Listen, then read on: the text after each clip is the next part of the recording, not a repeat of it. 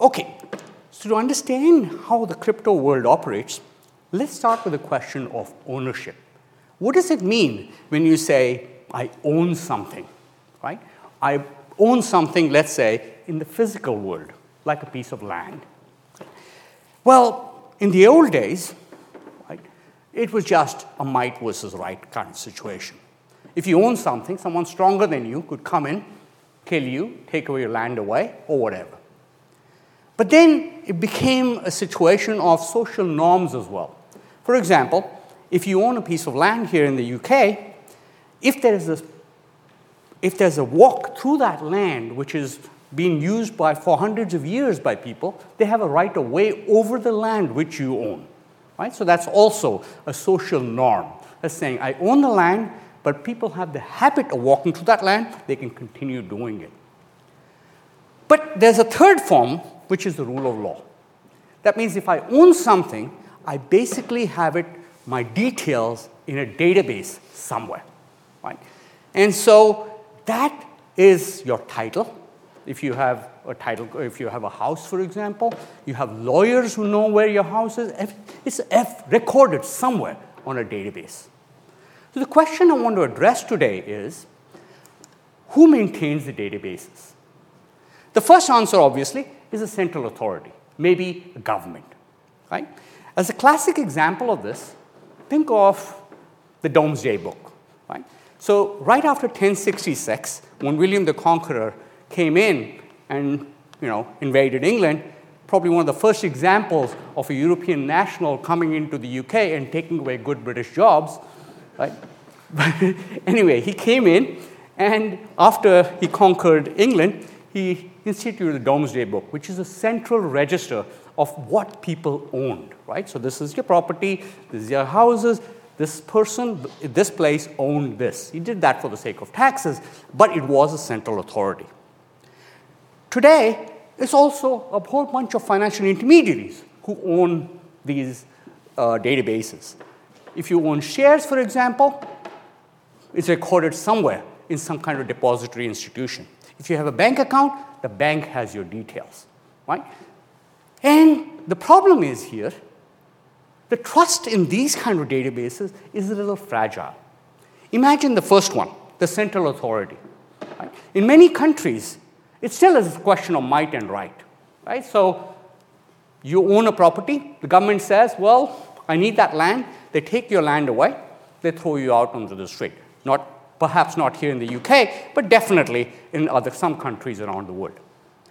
But even if you think about intermediaries, banks are not very good at maintaining databases either. Right? You might think this is an easy job. I mean, you have a bank account, you put in £100 into your bank account. How difficult is it for the bank to type in? Even you can do this in an Excel spreadsheet, right? £100, bank account, and so on. It isn't apparently very easy. It's incredibly difficult. To take an example, Wells Fargo, right, was recently fined about several million pounds for messing up the way it kept its databases. What did it do? As one of my favorite examples of Wells Fargo was during COVID, the government said you need to offer loan modification programs, right, for people who cannot pay back their loans. Wells Fargo looked at their records, and they found 190 people whom they said, oh, these are dead people, so we don't need to offer them loan modification programs. Now, this was a record-keeping error because these 190 people were not, in fact, dead. So they continued sending in their checks to Wells Fargo, and Wells Fargo had one database that said, these are dead people, they don't need to have a loan modification program, and another system that said, these dead people are sending in checks, right? Maybe ghosts are incredibly financially responsible, who knows, right? But the point was, banks have a whole bunch of legacy systems written in ancient languages like COBOL, which don't talk to each other. So they're not extremely good at maintaining their own databases, right? They can mess up. So there's an alternative idea in the crypto world, which is trust a lot of complete strangers to maintain your database. When I write it that way, you're kind of like, excuse me, is this more reliable than this? That's the thing which many people are worried about. But that is the essence of crypto, right? When we talk about this, what we are doing is we have two transactions, transaction between myself and one of you, right? And it could be any kind of transaction. It could be sending money. It could be writing a legal contract between two people. It could be creating a market. But the essence of all of this is there's a bunch of strangers who are economically interested in keeping all the records safe. Right? That's the essence of crypto. Now, why are they economically interested in keeping these records safe? The answer lies in what you call a consensus protocol. Right? What does that mean? Let's suppose I have a transaction. Right? The transaction would involve me, say, paying £100 to Victoria. Right? Somebody has to write that, so basically deduct it from my account, augment her account by £100, and that's a transaction. So you have a bunch of complete strangers who are now saying, you know what, let's augment one account, Victoria's account, let's reduce the amount in my account. And everybody has to agree, this is the transaction that happened, £100, not 50, not 110. So how do you do it? Well, you've got a whole bunch of strangers who see that transaction happening. They have to say, that's a transaction that actually took place. But how do you get all those, 1,000 people together and say, this is what happened, £100? Maybe 10 people say, it was 110. Maybe another 20 people say, no, that is actually 90. How do we know it's £100? The answer is possibly majority rule. Right? Majority rule says, well, if 501 out of 1,000 people say it was £100, we'll accept that £100 was the amount that was transferred. The problem is, majority rule by itself doesn't work because of something called a Sybil attack. Sybil, by the way, here is not the Greek prophetess of old. It's basically a 1970s book written about this woman with multiple personalities. And what happens here is you have, for example, one person who spins up 1,000 computers, all with their own IP addresses, and pretends to be 1,000 different people, all voting for a fake transaction. Right? So you can, as long as there's no cost to this, you can put up as many personalities as you want, all saying that this is the right transaction. So you needed to make it costly for these people to vote. And how do you do that? Well, the answer is, originally, from Bitcoin's perspective, what they call proof of work. That means if you spin up 1,000 computers, the system will automatically increase the level of difficulty of verifying a transaction, which means it's really not worth your while to go through with that whole process of trying to falsify a transaction. It's impossible to do it. And so the essence of crypto is, because nobody trusts anybody else, you can verify any transaction you want. Right? That means you can trust it. Because there's no trust involved, so you can trust it. So most people don't actually check the entire blockchain. They could, but they don't because they could. Right? All right.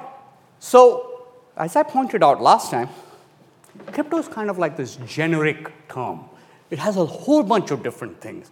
And today, I want to spend some time talking about those different things. So, for example, it could be cryptocurrencies, dealing with money. Or it could be tokens, that's sort of dealing with money. It could be decentralized finance, which deals with automatic contracts. It could be blockchains, which deals with databases. All of them fall under this rubric of crypto. Okay? Fine.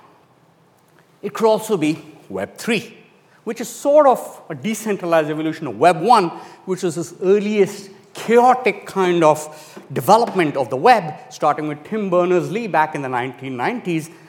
Everybody had their own website. Nobody could find anything. It was a completely chaotic 1990s.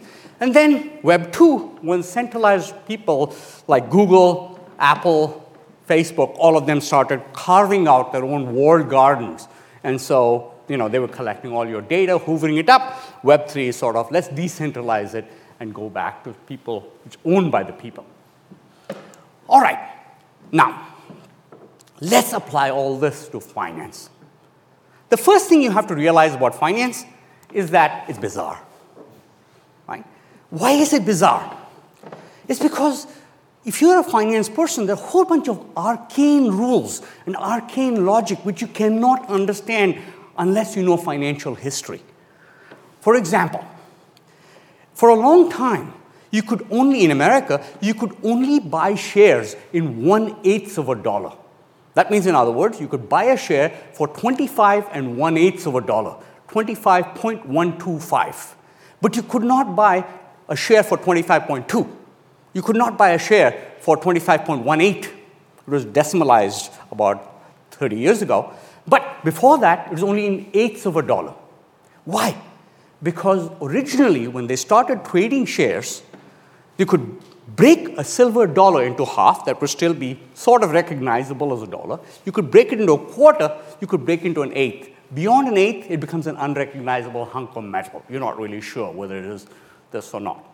So unless you understand that, it's bizarre. It's like, why are shares traded in eighths of a dollar? It's just something that happens. Nobody really knows why. Right? The same thing with crypto. Crypto is equally bizarre. In the last 15 years, crypto has built a whole new financial system from scratch. Right? Well, it has basically reinvented and rediscovered things that finance has been doing for centuries. Some cases, it's found new and better ways to do things. Some cases, it's done much worse ways, basically heading down paths which were abandoned by traditional finance long time ago. Sometimes, it's doing the same thing that traditional finance is doing, but under a new name and a new motivation. Right? So these are what you can do with crypto. It's a completely self-contained, elegant financial system which is kind of interconnected with the traditional financial system. Let's take examples of these. Let's start with a cryptocurrency. Okay?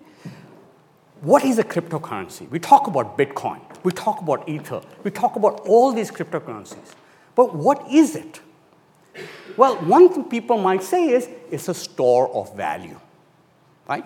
I buy a Bitcoin, I'm storing, it's like money. But is it? Well, if you think about how this started, when you measure value in finance, we need two things. We need cash flows, and we need an estimate of the risk these things take. Right? So cash flow and risk. To value something in finance, you need both. But there are no cash flows in Bitcoin. Right? How do you figure out what the cash flows are? It's a currency in itself. But it's not even a currency. When Satoshi Nakamoto created this, what he essentially did was to create a way of transferring ownership of a number from one person to another. Right? To put this in another way, if, for example, I were to send somebody the number 100, how do I do it? Type 100 into an email and send it over. Right? But does that mean I lose my 100? No, I don't. I can type it in again. It's an Excel spreadsheet. I can type it in as many times as I want. What Satoshi Nakamoto said was, in your ledger, I can take the 100 out of your ledger, transfer it to another person, and you cannot spend that number again.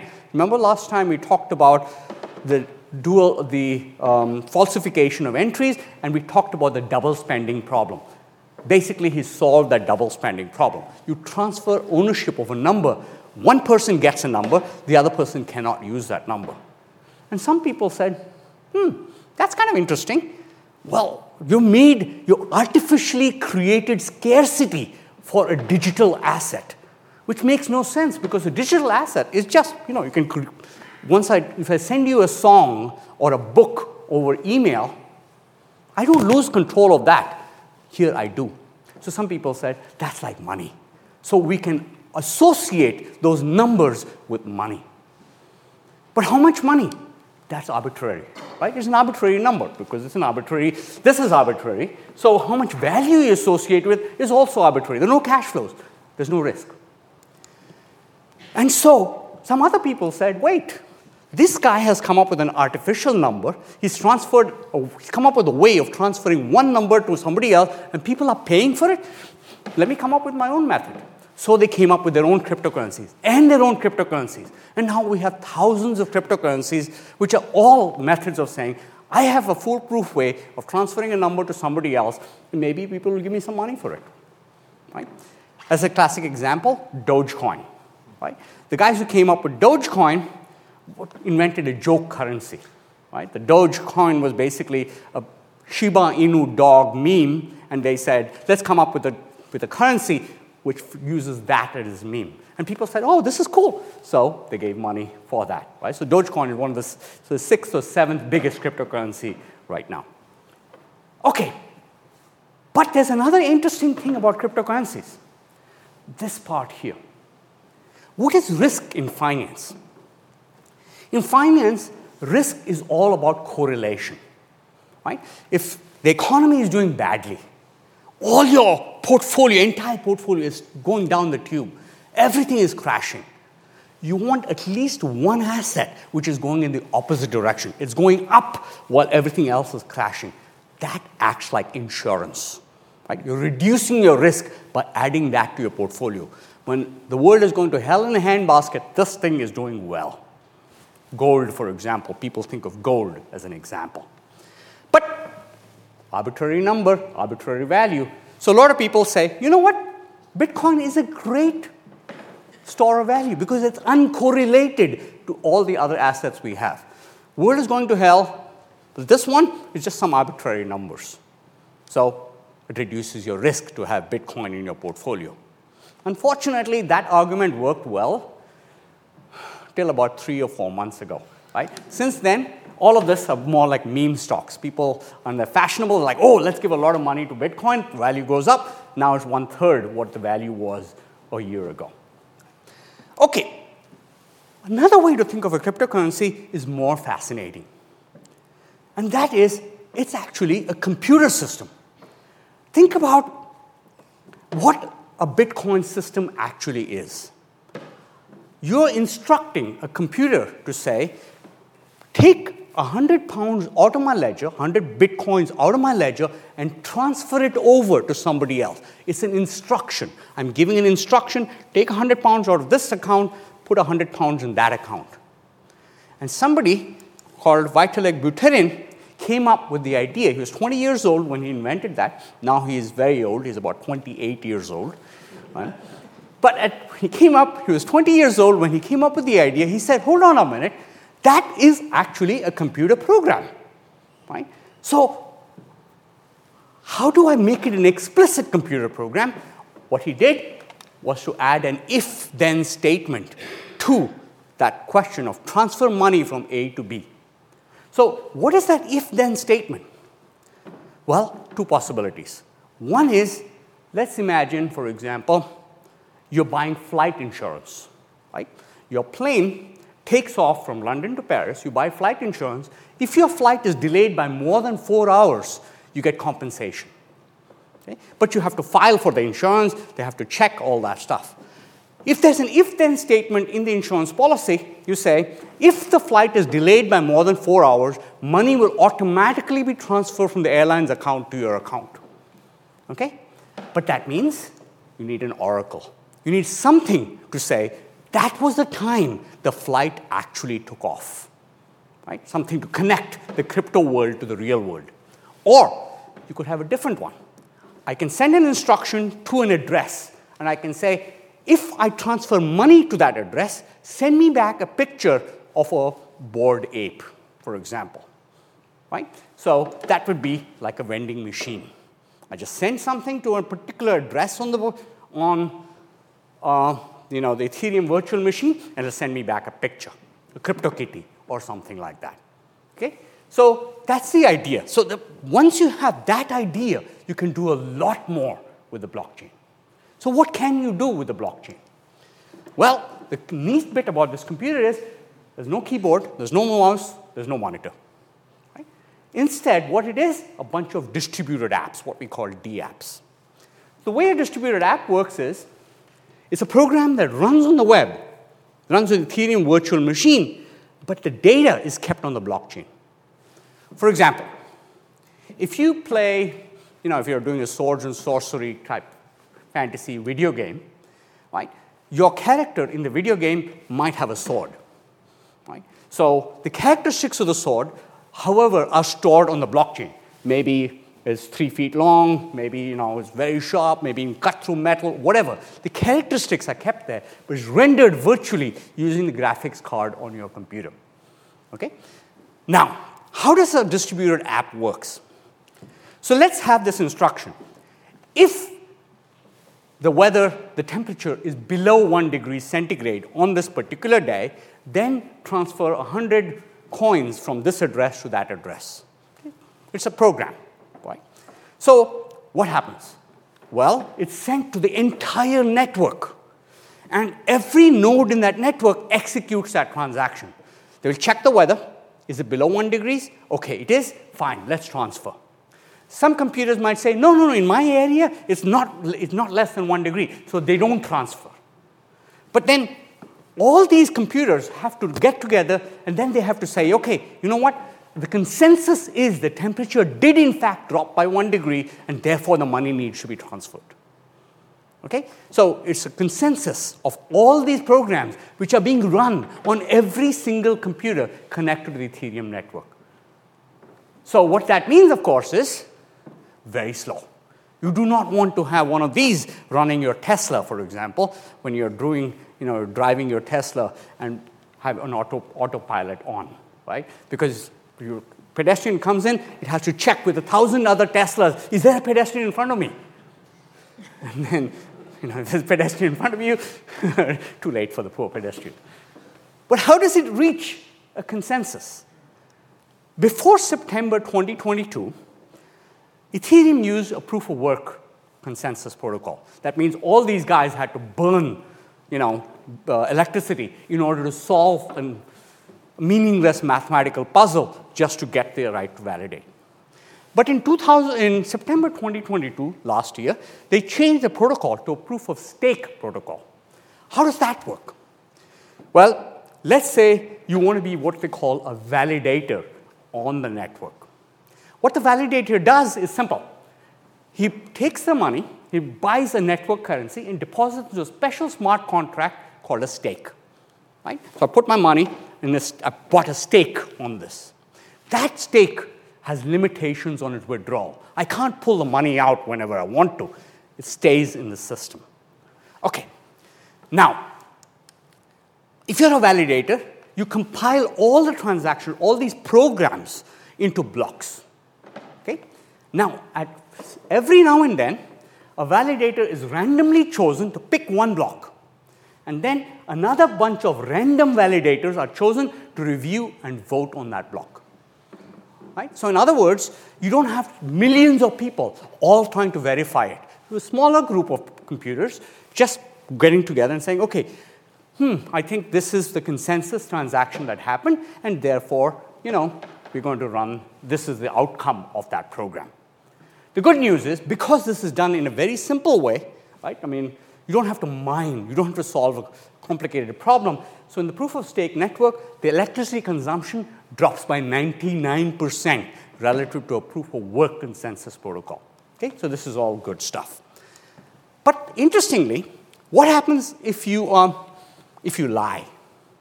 Right? So if you're a validator and you say this transaction happened when actually that one happened, you do this consistently, they cut off your stake, so you lose your money. So you have no incentive to act dishonestly. If you collude, so if those 100 people are chosen to validate a transaction, and those 100 people collude among themselves to give a wrong transaction, people don't trust the system, and the value of the ether falls. So all of this is to prevent the system from going down. So how do you earn money? Proof of work, Bitcoin, buy lots of computers, solve these meaningless mathematical riddles, earn Bitcoin for that. Proof of stake, deposit ether to buy a stake, validate a transaction, and earn fees, what are called gas fees, based on your stake. Now, gas fees are super important for Ethereum, right?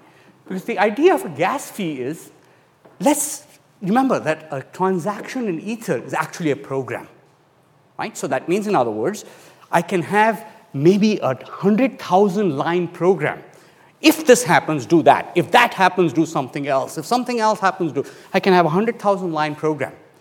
And this has to be executed on all the thousands of computers, right? Which means it is going to take up a lot of time. So Ether says this is the maximum gas limit which is allowed on any individual program you write. So if you write a 100,000 line program, you run out of gas, the program will not be executed. And there's also a limit on the amount of gas you can spend on any Ether. So there's a price of gas which you're going to do. So if you run into an infinite loop, if A happens, then do B. If B happens, then do A. It's an infinite loop. It'll crash the system. But it'll stop. The gas fees will stop you from doing that. Okay? But the gas fees allow us to reinvent the concept of interest. Let's take an example. When you deposit money in a bank, why do you earn interest? Well, the banker takes your money and lends it out to somebody else, right? And that person does something productive. And the productive activity helping society, they transfer the money back to the bank, and the bank gives you interest. Here, why do you earn interest? Well, if you're a validator and you want to be a validator, but you don't have the money, what do? You ask your friends, hey, I need to be a validator, I need so much Ether. And if your friends say, fine, I'm going to lend you the Ether, you put it into a pool and use that pool to become a validator. And then you earn gas fees and you return a portion of the gas fees as interest. Nothing productive being done here. All you're doing is verifying the security of your transaction.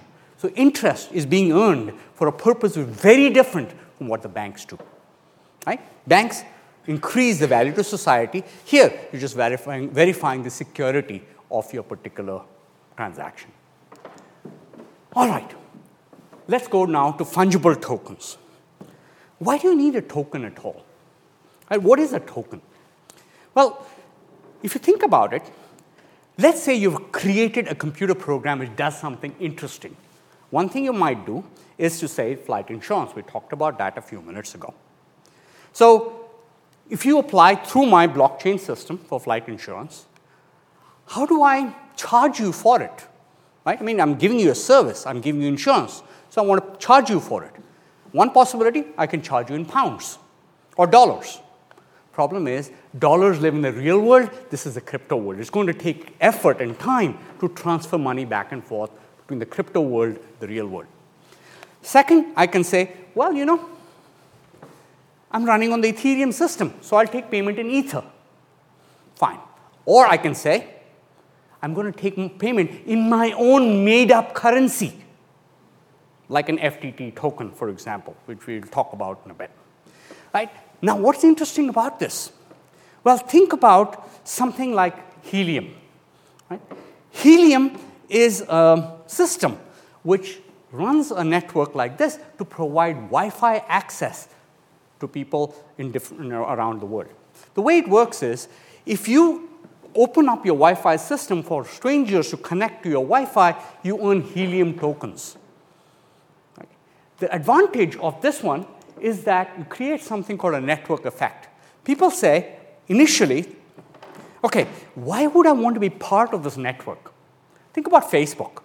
Why are we on Facebook? I'm not on Facebook, by the way. Right? But people are only on Facebook because their friends are on Facebook. If your friends are not on Facebook, there's no incentive for anyone to be on Facebook.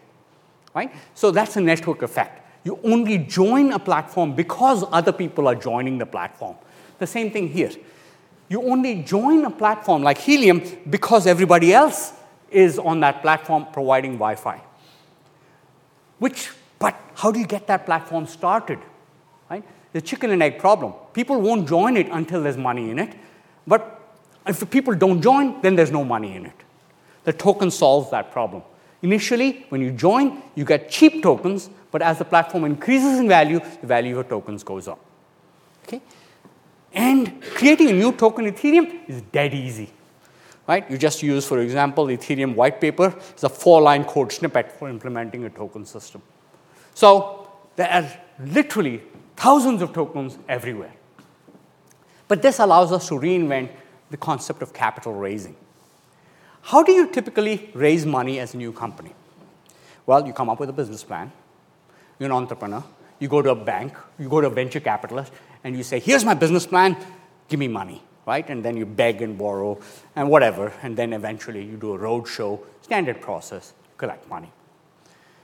Now, think about Ethereum in contrast. How did Ethereum raise money? Well, Ethereum could have gone the traditional route. The traditional route would have been to go to a venture capitalist, say, we're establishing a new system, give us money, and, we'll collect 1% or maybe 0.1% of every Ethereum transaction, like royalties, because we are opening up the system to everybody, and that's our cash flow coming out. Right? It would have worked, except these guys said, we want to build a decentralized system, so we're going to issue tokens, Ether tokens. Give us Bitcoin, we'll give you tokens. And the amount of tokens they raised was about $18 million to start the Ethereum system. That eventually became $122 million. So, you're really good investment over there. Right? But that exploded even further. So everyone was saying, well, Ethereum can do this. And so they started the world of coin offerings. Right? So the idea was, give me money and I will give you coins in my new offering. So the sheer number of initial coin offerings took off dramatically in 2017 and so on. Right? This is like an initial public offering, except I'm giving you, give me money, and I'm giving you my made-up coin, my token. Right? And hopefully the value will go up if this thing takes off. Good stuff, except the security SEC came in and said, hold on, this is not a currency, this is a security. So if you're issuing a security to a US investor, you have to comply with all these SEC rules. And the SEC rules are pretty stringent when it comes to offering this kind of stuff. So ICOs pretty much dried out. Right? So very few ICOs being launched in the last few years. In fact, this is my favorite ICO. It was called the Useless Ethereum Token. Right? So these guys say the world's first 100% honest Ethereum ICO. They said, you're going to give some random person on the internet money, and they're going to take it and buy some stuff with it, possibly electronics, maybe even a big screen TV. Right? And this guy says, the UET ICO transparently offers investors no value, so no expectation of gains. No gains means few investors in few transactions with no Ethereum network lag. You're done. Right? It's even called UET. And they sold $350,000 worth of them, which appreciated more than 240%. That's how obsessive people were about buying this kind of stuff. And then the next development after the ICOs dropped off was the concept of a decentralized autonomous organization, DAO. The idea here is you have a group of people who are like a venture capital fund. Right? So all of us deposit money into this fund, and somebody applies to us to say, let's start this project. I want money to fund this project. And people vote based on their token ownership. I want to invest in that project. The problem, of course, is this sounds great, right? Decentralized. The problem is, are you a corporation or a partnership? And in May last year, a DAO was sued because it lost money. And they said, there are no titles of incorporation here. You just gave money to be part of a DAO, which means you're a partnership. And if you're a partnership in America, you have unlimited liability. Right? If you're a corporation, the maximum you can lose is the amount of money you put in. But if you're a partnership, like Lloyd's of London, nearly went under because all the names were called upon to give money, right? Beyond the amount they had already invested. So you're not quite sure, is this a partnership? You didn't think it was a partnership, but it can be treated as a partnership. Now, let's go to the next stage. Right? So there's a fungible token, a non-fungible token. What's a non-fungible token? An NFT. Right? The idea here is simple. It's a unique token. What does that mean? Well, protocol is Ethereum 721, which just basically says, add a token ID to your contract number so that that's unique. That means, in other words, when you write a program, you're just saying, send a message to this particular address with this token ID. It will return you something, a picture of a monkey, a picture of a kitty, a picture of something else. And people said, whoa, that's worth a lot of money. How much money? Well, Beeple sold an NFT, this one here, for $69 million. right? And basically, this till then, the maximum he'd ever sold something for was $100. This was $69 million. And what is it? Basically, a computer program which every time you type it in would go to one picture over there. And you can download the picture for free, right? But in this particular case, of course, this guy, whoever paid that money, is the only guy who would say, the token would come back and say, this pointer was purchased by this person.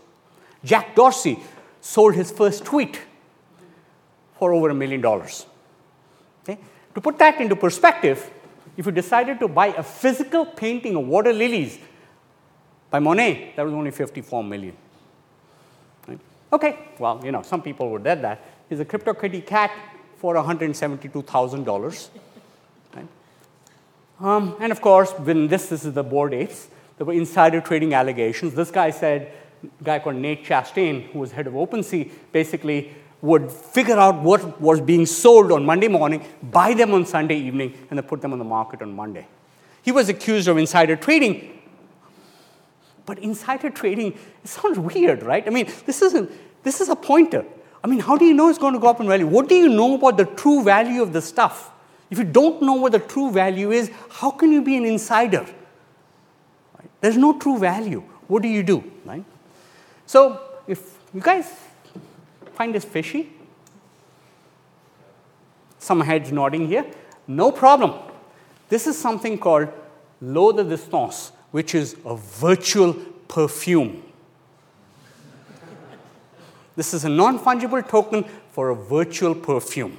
So essentially, when you click on that, and you can go to that particular site, it will give you this. I downloaded it, right? I mean, it's free, but I didn't buy it. Right? Somebody bought it, and so that's the smell of NFTs. Okay? All right.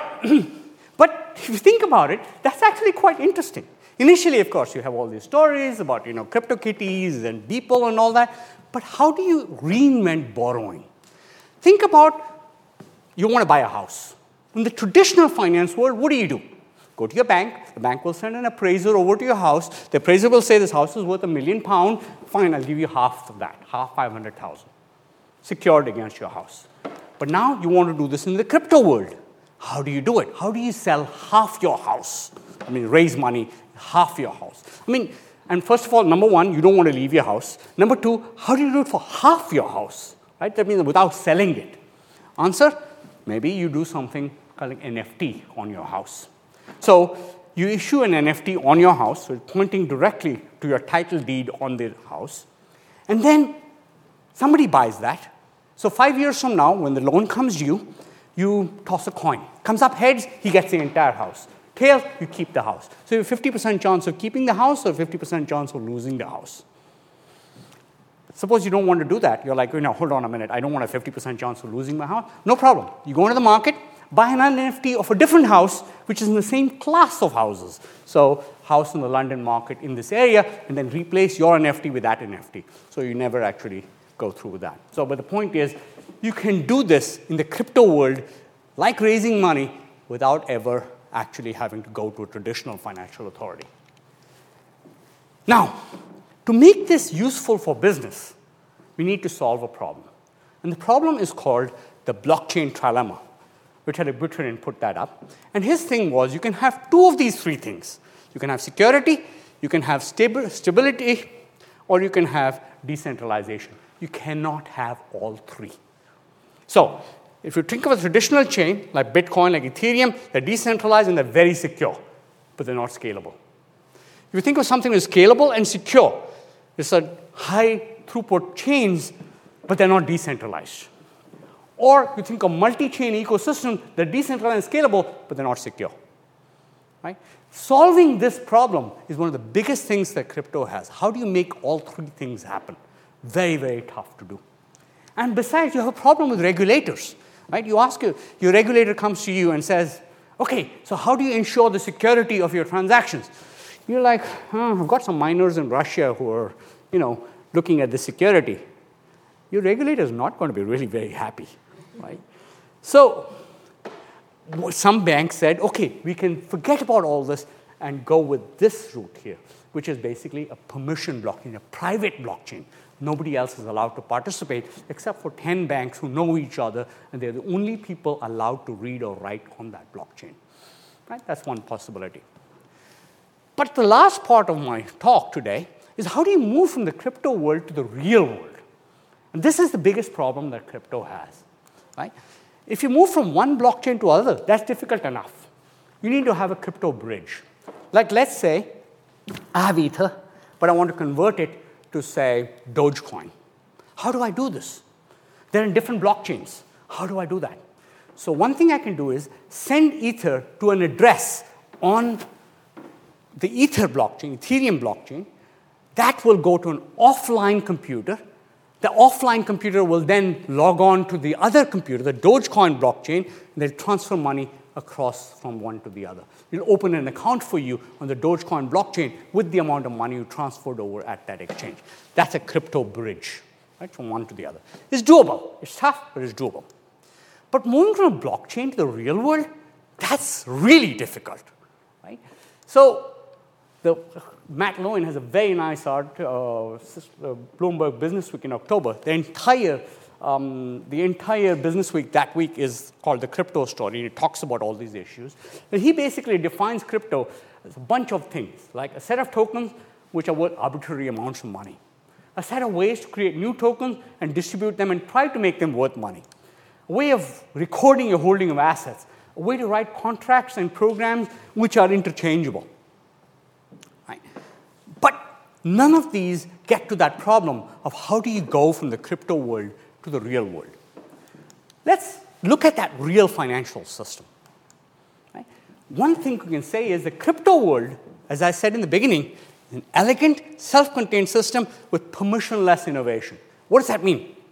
If I want to write a computer program, I don't have to ask Vitalik Buterin's permission. I don't have to ask anybody's permission. I just launch it. Somebody wants that, they can pay for it, and then we can take it. Right? I don't need anyone's permission. So there are two opinions. One opinion is streamlined, modernized, innovative evolution of the traditional system. The other one says it's a chaotic devolution of the traditional financial system that never learned important historic lessons about fraud, leverage, risk, and regulation. Right? Two totally different opinions about crypto. So let's take a look at some of these things. Centralized intermediation, right? Think about losing your password to your bank account. What happens if you lose your password to your bank account? Well, you call your bank, and the bank goes through a bunch of identity checks and says, fine, I've reset your password, it's test 1, 2, 3, please don't lose it this time. Right? Something like that. Or, on the website, there'll be a little link saying, lost your password. You type in a thing, they'll do it. What happens if you lose your password to your Bitcoin wallet? Well, here's an example. This poor sod, Stefan Thomas, is living in San Francisco, stored his private key on what we call an iron key, which is a hardware device which allows you 10 tries to get your password correct. He's done 8. He's got his private key on the iron key. After 10, it bricks up. There's nothing. No one can extract it from the iron key. He's got 8 tries, and he's got 2 left. The password is worth about $220 million. Now, in theory, he's worth a lot of money. There's also, every now and then, the stories about this poor guy in Wales who, had his password stored on his hard disk, which he threw out into the garbage heap. And so every now and then, he begs the city to let him dig through the garbage heap to try to find his hard disk. But, they have said no. So anyway, so how do you invest in crypto? If you're a mainstream investor, you can't actually buy crypto. Right? Because what happens if you try to buy crypto is that the regulator will say, hold on a minute, what is this? This is, you have to have assets which have some value, which have something. They're very uncomfortable with this. So you can buy Bitcoin futures. Everybody understands futures. It's a traditional financial system. So some companies, some hedge fund, will buy the Bitcoin and sell you futures on it. So that's one way. Or you can buy Bitcoin future ETFs, which is like a stock. So it's a stock wrapper around a future, which is in turn around Bitcoin. Right? That's just for. But suppose you want to directly buy crypto. Well, if you want to do it directly, I could go to one of you and say, here's some money, give me some crypto. Right? Give it transfer, here's my wallet, they can do that. But if you want to do this through an exchange, will the exchange send you the crypto? What do you think? No way, right? Why? Think about it. Suppose you go to Coinbase and say, I want to buy, 1 Bitcoin. They say, sure, give us your credit card number. You send them, your credit card number. They transfer $20,000. They send you 1 Bitcoin. And then you call your credit card company, say, my card was stolen, and someone's using it to buy Bitcoin. I want my money back. And so they'll call the exchange, and they'll try to get it back from the exchange. The exchange doesn't want this. So once they transfer the money over, they can't get it back. So they're not going to transfer the Bitcoin over. They will keep the Bitcoin for you. But that raises a question. Who guards the guardians? Right? And there are lots of examples of exchanges which have been hacked. Right? So if you got the exchange with them, it could be that you lose your money forever. But again, that's as long as the people stealing your money stay in the crypto world. Moving to the real world is tough. And this is a point I'm trying to make again and again. So in this particular case, it turns out the Bitfinex hack over here in 2016, this couple, Ilya Lichtenstein and his wife Heather Morgan, basically stole that money and moved it through a whole bunch of different transactions. But it's all on the blockchain, which meant that every single one of those transactions could be traced. These guys had stolen $3.6 billion. Were they living high on the hog? No, they couldn't get it out. Right? And eventually, they bought one Walmart gift card, which was connected to a real-world address. And so they got caught. Right? That's one of the issues here, going back and forth from the crypto world to the real world. And of course, if you think about other things which are in the crypto world, like stock exchanges. In a security exchange, you have all these decisions which are made. How much to lend you, right? What's the size of your margin account? What role should the clearinghouse play? Unfortunately, the crypto world is supposed to be decentralized. It's not decentralized. They have the same problem. How do you set leverage limits, right? What is the level of collateral which you need to hold? And coming back in here, right? How do you set a leverage limit? FTX Alameda is the classic example. Leverage limits for everybody except for Alameda. Right? You could borrow a ton of money and eventually almost bring down the entire system. Stable coins. One way to think about this is, okay, a stable coin, the crypto token is always supposed to be worth $1. Right? How do you do it? One thing is collateralized stable coin. Example, Tether. Tether says, you give me $1, and make sure your stable coin Tether is always worth $1. So in a way, you're giving the money, they put it into an envelope, and they put the envelope in the safe. You come back and say, I want my money. They pull your envelope out of the safe, give it back to you. But this doesn't earn anything. So what they really do is they lend out your money to earn money. But they can't tell you this, because if people lose confidence, they'll all ask for the money back, which is a bank run. So they say, we are auditing our stuff, but they won't tell you the result of the audit. Right? It's very, very secret. But they claim, trust us, and everything will be fine. Or you can have an algorithmic stable coin. What does that mean? That means you put in $100 and get back something that's worth $100, but you guarantee it by a large amount of a volatile cryptocurrency. So if you want that $100, you have to put in $500 of Bitcoin or something else to guarantee that value. But the problem here is, if people lose confidence in this, they will start immediately asking for their money back, which reduces the value of the algorithmic stablecoin, which reduces the value of the cryptocurrency. And that is called a death spiral. Right? Okay, so last thing, crypto exchanges.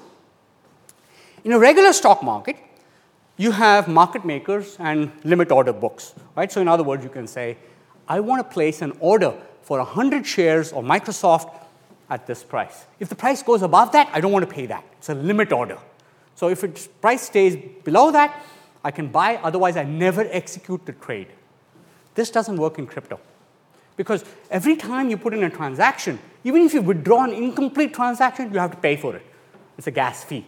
You're giving an instruction. So instruction means a gas fee has to be done, even if it's incomplete. It's too expensive. So how do they work? How do these guys set up a market-making system when this problem is there? Answer is, this is unusual because it does not exist outside the crypto world. Okay, so this is an example of what I was saying, that you have these guys have invented new ways of coming up with finance that the traditional finance world never uses. So what is the example here? It's simple. An automated market maker is a market maker develops equal amounts of Ether and a dollar equivalent stable coin. So in this case, say 1 Ether is at $1,200 right now. So you deposit 1,000 Ether and 1.2 million equivalent stable coin, right? So the idea is one algorithm is called a constant product market maker. Keep the product of these two constant at 1.2 billion. Now, let's take somebody says, I want to buy 100 Ether. The fund contains 1,000 Ether. So now it has 900 Ether in the fund. All the algorithm does is simple. I want the product to stay the same. The product, remember, is 1.2 billion. That has to stay the same. So how do I do it? Algorithmically is I say 1.2 billion divided by 900 is 1.33 million. I already have 1.2 million USDC in that. So I need you to pay an additional 133,000 USDC, which means that's the exchange rate. I don't need a human being. It's automatically done by the system. Right? So this thing here is not there in the real world. Market makers don't work like this. But you have to do this in a crypto world, which is an automated market maker. So if you're lending your crypto against real assets, you have margin lending. But we talked about unsecured lending for real assets. We talked about DAOs a few minutes ago. But now this becomes more complicated. Because let's say you have staked your Ether to become a validator. Okay? So now you're a validator. You staked it. What does the system do? It gives you a receipt for your staked Ether. But the receipt is valuable because it's saying, I have staked this amount. So what do? I take that receipt and use it as collateral to get another token in a different currency. And I can keep doing this to get something called yield farming. I move from token to token, trying to get as much interest as possible. The perfect example was the Olympus DAO, which used they actually had this on the website. It was called the 3 prisoners dilemma. It basically said, as long as nobody liquidates their money, we all will have increasing values. It's kind of like, okay, excuse me, right, Okay, so, you could do anything with blockchain, even buy a blockchain face cream. Okay. Real-world arbitrage is super difficult to do. Why? Because if you have an idea, you go to a hedge fund, the hedge fund says, that's a great idea, thank you very much, bye, and they'll implement it themselves. Right? In the crypto world, there are lots of ideas because they're running public code, so you can find lots and lots of ideas. How do you do that? Something called a flash loan. An example of a flash loan is, suppose Ether is trading at two different prices on two exchanges. What do? Borrow $100 million, which you don't have. Borrow $100 million from this. To use $100 million to buy a token on decentralized exchange A, sell the token on exchange B for $110 million, return $100 million to the lending protocol plus a small fee, and keep the leftover $10 million. And you're looking at this and saying, wait, where's all those $100 million coming from? The answer is it's a computer program. Right? The entire thing is one program.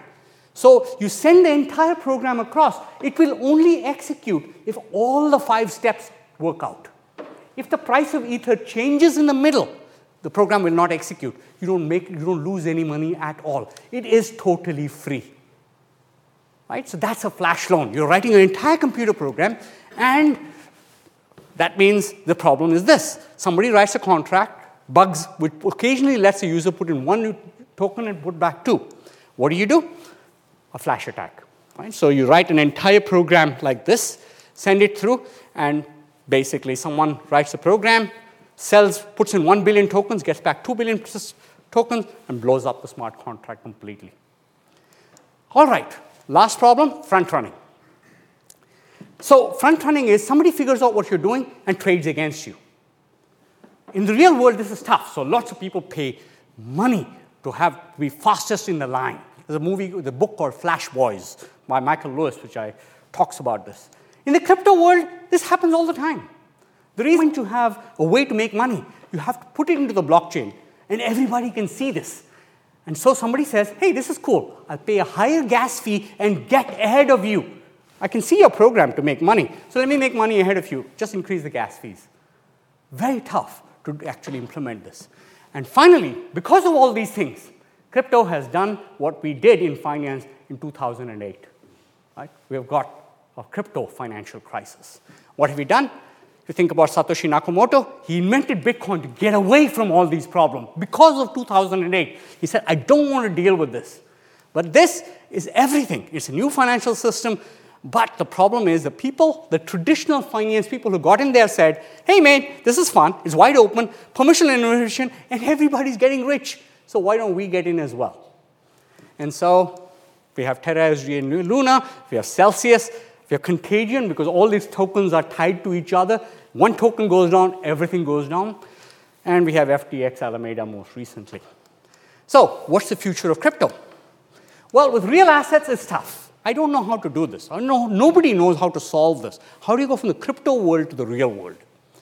Digital assets, you can explain this. Right? Maybe that is the future of the world. Right? All of us, virtual reality helmets, we stay in the digital world. Real world is less and less important. In that case, maybe crypto is actually the way to go. Right? So, but at the moment, I can probably say this part here is the part where crypto has a problem. Right? Okay, and that's it. Do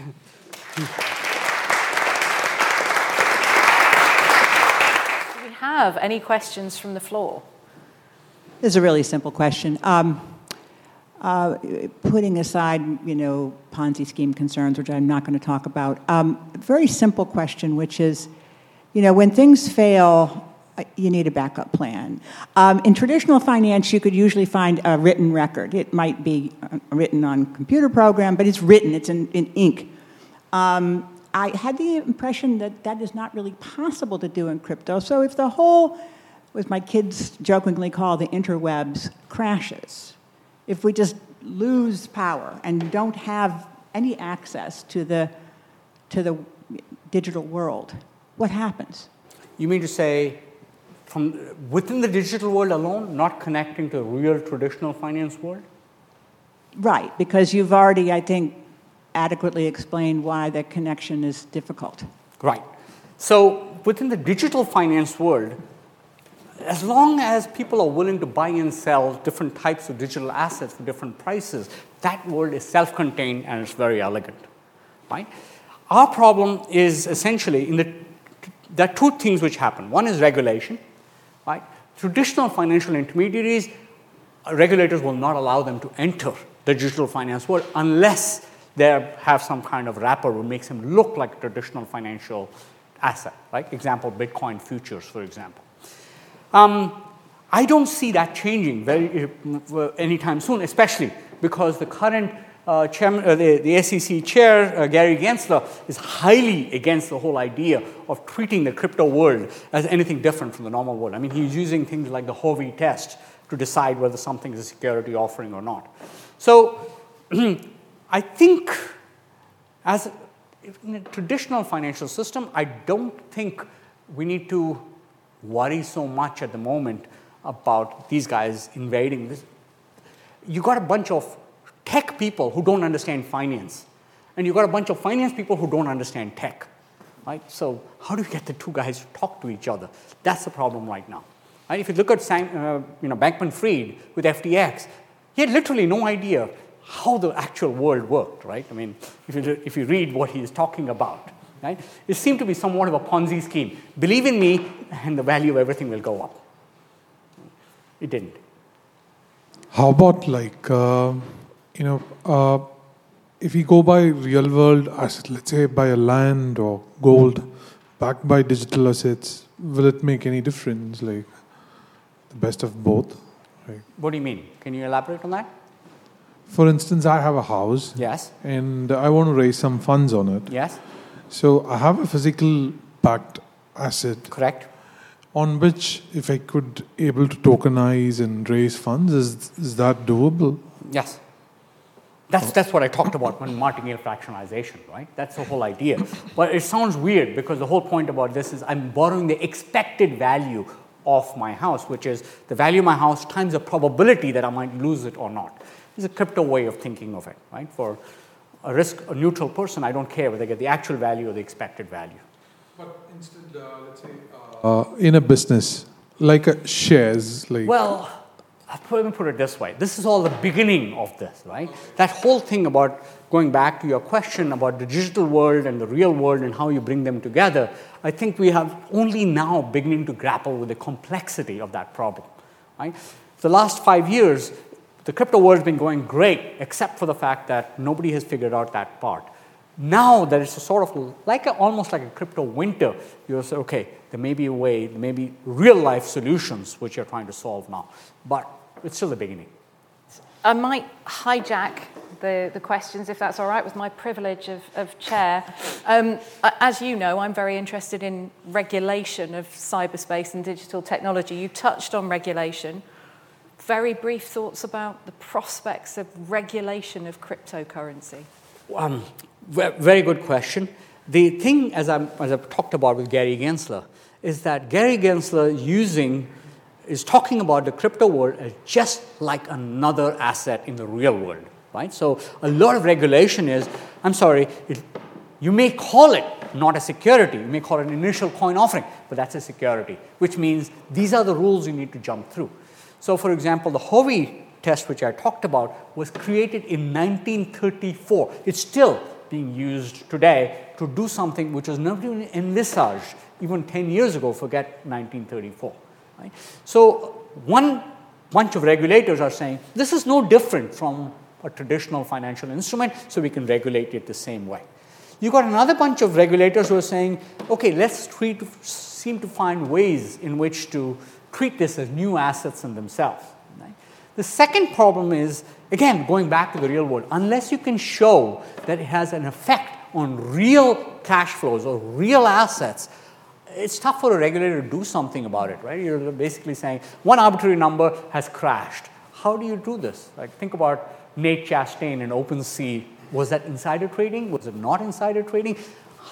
Some people will argue that it's not insider trading. You've got a joke card, and how do you know the price is going to go up? Where's the insider knowledge there? It's a very tough question.